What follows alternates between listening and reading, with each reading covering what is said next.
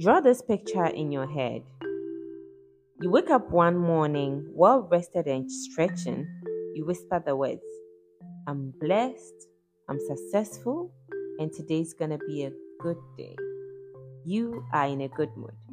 You dress up and all, ready to make the day a happy one. Then, at your entrance, as you are locking up, your neighbor charges at you with accusations and claims that you stole from them. You didn't do it, but this one is attacking you verbally. You will be angry, right? I will.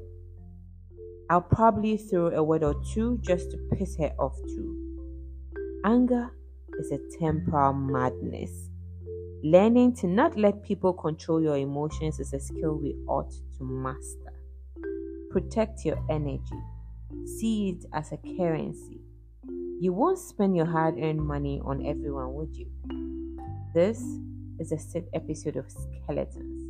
Title: Fury. Today's author doesn't want to be anonymous, so the names and locations are accurate. Do not listen to this if you are under 18.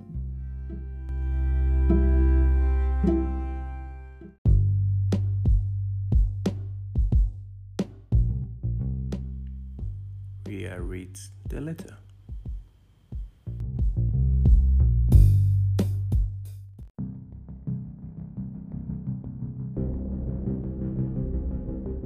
I joined the Bethel Youth Choir in hopes to serve God and the church better.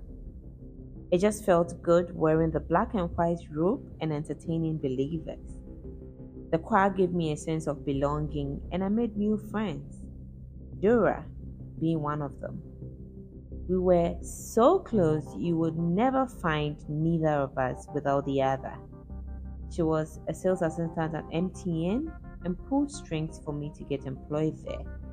Dora was a good person. She would never hesitate when a task is needed of her. I joined the choir a few weeks after she did, and it didn't take long before I realized that members were nothing near what people thought they were. Between gossips, lies, and greed, members were sleeping with each other. You know what I mean by that, right? They were having affairs amongst themselves. This person dates that person, they break up, and the next you know, they are dating other people within the choir. The catechist, that bald man with short legs, he shocks me the most. Every Tuesday and Friday after rehearsals, he will be parked in front of the children's block, waiting for Linda, our lead singer. He won't pick anyone else, just Linda. The other day I saw them at KF's, disgracefully flaunting their affection for each other. It disgusts me when young girls choose to indulge in sexual relationships with married men. Anyway.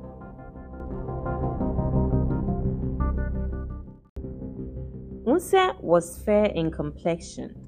He had a full beard and dressed like he was always on the runway. Not my kind of guy though. But Dora was crashing on him. She was always talking about him. Who said this? Who said that?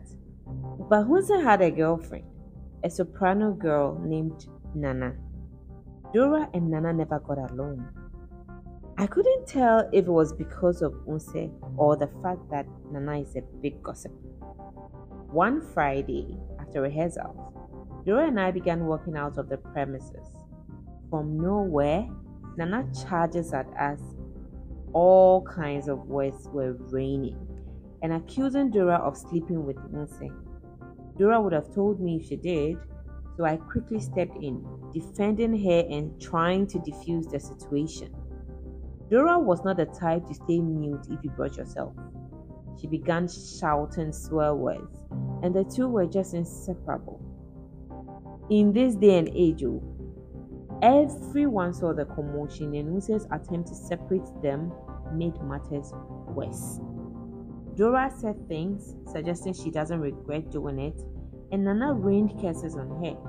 She said her death would be a painful and embarrassing one. This was when the catechist got out of his car and asked them to stop the fight and get into his office. The three followed him into his office, and when they came back, Dora would tell me nothing. He went mute. I asked her what happened in the office, and she said not now. So we didn't talk through the whole trip to the bus station.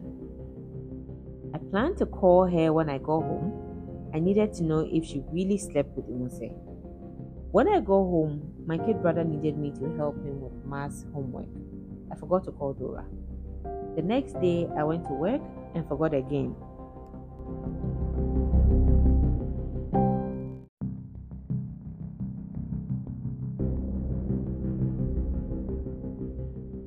That evening after work, I remembered and called. She didn't pick up my calls. The next day, I tried again, but no answer.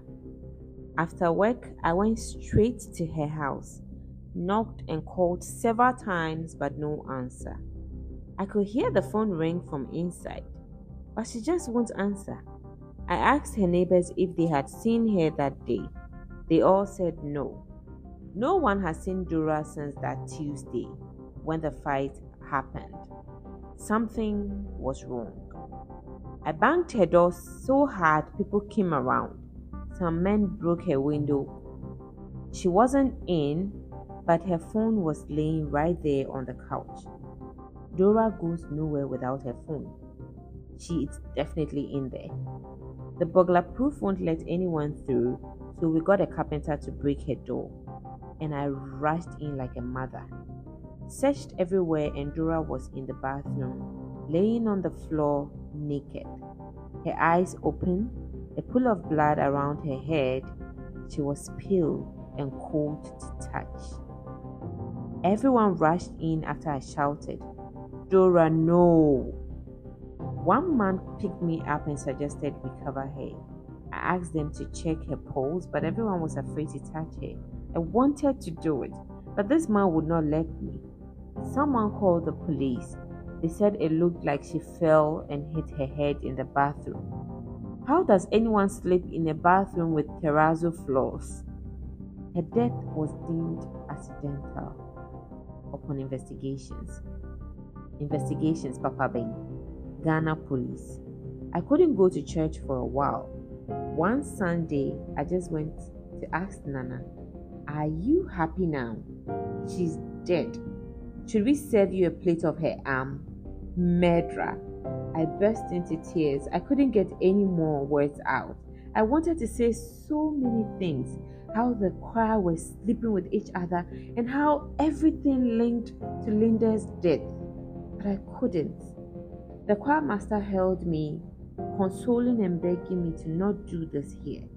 A few other members started crying, and Nana looked scared, just how I wanted her to feel.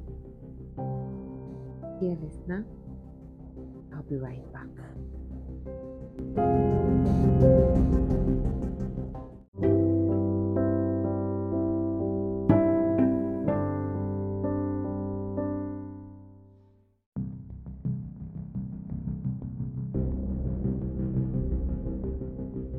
I'm traumatized, Ria.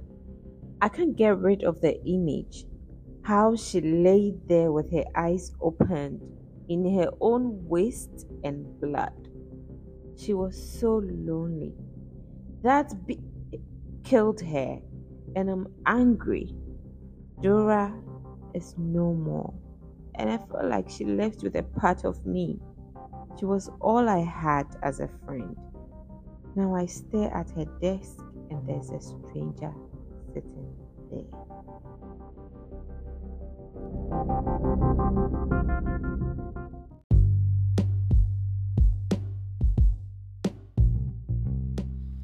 Reyes comment?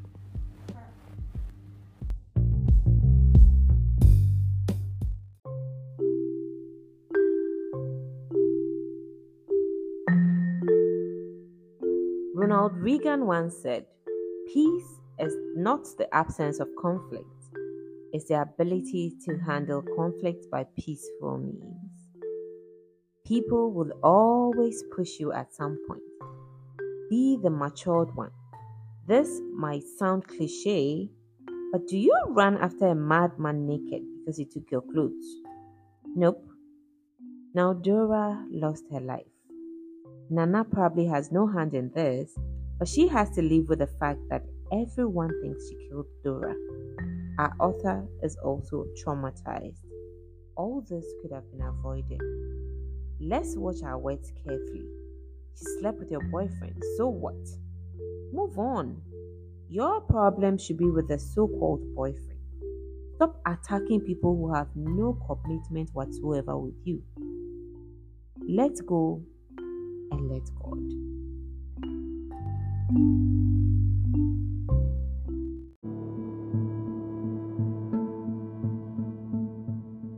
Thank you for listening to Skeletons. Today's episode is titled Fury. Comment on our social media pages. Handle is Skeletons, the podcast on TikTok, and Skeletons, the podcast on Facebook. We are on Instagram as well. Have a lovely day. See you next week, same time. Goodbye.